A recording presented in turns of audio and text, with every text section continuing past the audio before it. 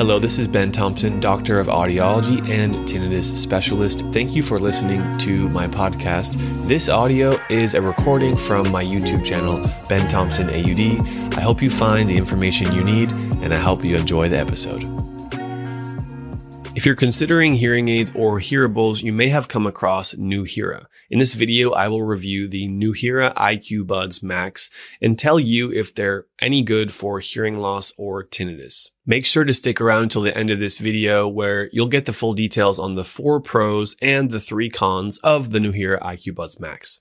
Welcome to my YouTube channel. My name is Dr. Ben Thompson. I'm the founder of TrebleHealth.com, an online telehealth service for those with hearing loss or tinnitus. Let's start with the look and feel of the Nuheara IQ Buds Max. First of all, they are larger black devices that go in the ear and they stick out slightly outside of the ear. They occlude the ear, meaning that they block the ear canal so that they are processing sound, and the sound that you're hearing, it's all being processed through the unit. When I tested them out, they passed my shake test. That meant I shook my head, I danced, I jumped up and down, I went on a little run, and they did not fall out of my ears. So that's a great sign. When I ordered them, they came with different rubber tips. That's the little piece that goes inside the ear canal and creates a good seal.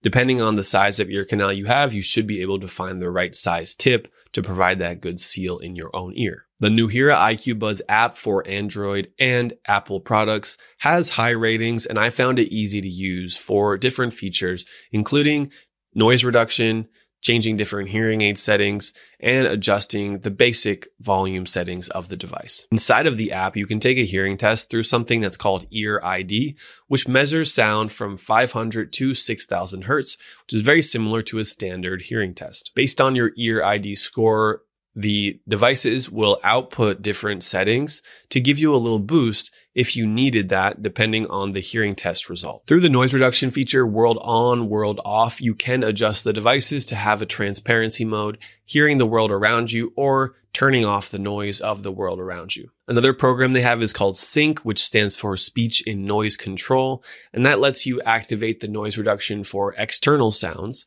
so that you can maintain the high quality speech information that's coming in front of you. So that's typically used if you're in a place like a restaurant or somewhere that's noisy. Additionally, they have a setting called Focus On or Focus Off, which focuses the microphone directions in front of you and turns off the microphone directions of sounds that are coming from behind you. In terms of program adjustments, through the app, you can choose 7 different types of situations or environments that you can optimize your listening for. And to adjust those on your ear, you can tap the button, you can tap the device, and that will change it for you. So I thought that was pretty convenient and overall a good result. The IQ Buds Max do have a rechargeable battery. When that battery is fully charged, it lasts about 5 hours. The case itself holds 3 charges, and it takes about 90 minutes to fully charge the devices. I ran the Nuheara IQ Buds Max through a professional test box to verify their output, and what I found was that they're definitely not recommended for those who have more than a moderate degree of hearing loss. That's expected because a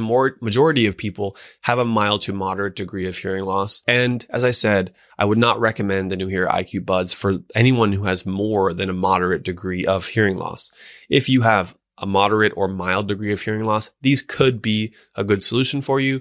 However, you should also consider standard hearing aids as well. Now let's get into the pros and cons of the Nuheara IQ Buds Max. I'm going to start with pro number 1. Pro number 1, the Nuheara IQ Buds Max are some of the best hearables on the market. They're able to combine that Bluetooth streaming of music and audio with some amplification features of hearing aids in a way that not many other companies are doing. So for that, they are unique, and that is their major benefit, their major pro. Pro number 2 is that rechargeable battery case that I was speaking about earlier. It is convenient, and the rechargeability is good, as I said, up to 5 hours. So that means you can use these situationally for music, audio streaming, or for hearing loss and getting an amplification boost. Pro number 3 is that they have great sound quality for audio streaming, whether that's music, speech information, whatever information's coming from your phone through Bluetooth. Because the device is fairly large and it has the ability to play a dynamic range of sound,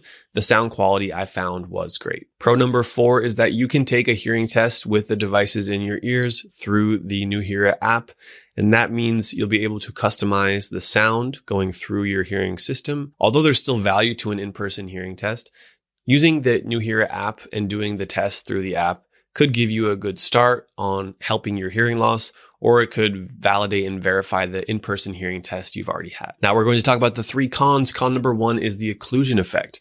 For those of you who do not know, the occlusion effect means that when I put something in my ears and it completely blocks my ear canal, my own voice changes, and then all of the hearing that I'm perceiving of the world around me, all of those sounds are processed through the electronics. That means some of that natural ambient type sound is lost whenever I block or completely occlude my ears. If you're someone who has hearing loss only in the high pitch range, which is the majority of users, then I would never recommend completely blocking your ear canals because it reduces your ability to hear that natural low pitch sound.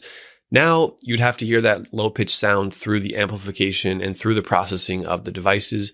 Whenever we have the choice, I would advise to keep an open ear canal fitting instead of occluding your ear canals. Again, that's especially for people who have only a partial high pitch or high frequency hearing loss. Second drawback is battery life. If you're using the Nuheara IQ Buds just for sound streaming through audio, taking phone calls, listening to music, maybe that's not a problem because it's not too different than other hearables like AirPods Pro on the market.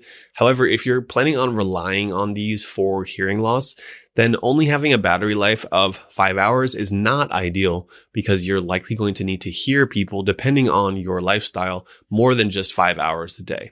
So that's a consideration of something to look out for. Drawback number 3, con number 3 is the size. They are larger than I would like. They are slightly larger than other Bluetooth hearables on the market. That said, the quality of music, the quality of sound, the quality of the amplification via the hearing aid feature is great. So there is that pro and con. There is that give and take. When you have a larger device, you typically have a little better chance at having robust sound quality for speech and music. Overall, I want you to know that the Nuheara IQ Buds Max are first a Bluetooth streaming technology and second, providing some hearing aid features.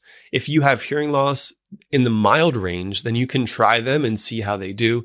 If you have tinnitus and you have hearing loss only in the high pitches, then I would not recommend occluding your ears for the tinnitus sound therapy. It's not a great long-term solution. If you have tinnitus, I would recommend you have the ear canals open so that you can provide that natural ambient sound that helps the habituation process to reduce and retrain tinnitus. Again, if you have hearing loss and tinnitus, you might want to reconsider. If this video was helpful, please find that thumbs up button and let me know. I do watch and I do appreciate that. If you are new here on my YouTube channel, welcome. My name is Dr. Ben Thompson. I'm an audiologist. I'm also someone who loves outdoor adventure sports and spending time with family. Please subscribe to my YouTube channel. That way you get to stay up to date with the newest videos about tinnitus management and hearing loss technology. If you enjoyed this video, on my side, you'll see another that talks about AirPods and how they could potentially help hearing loss or tinnitus.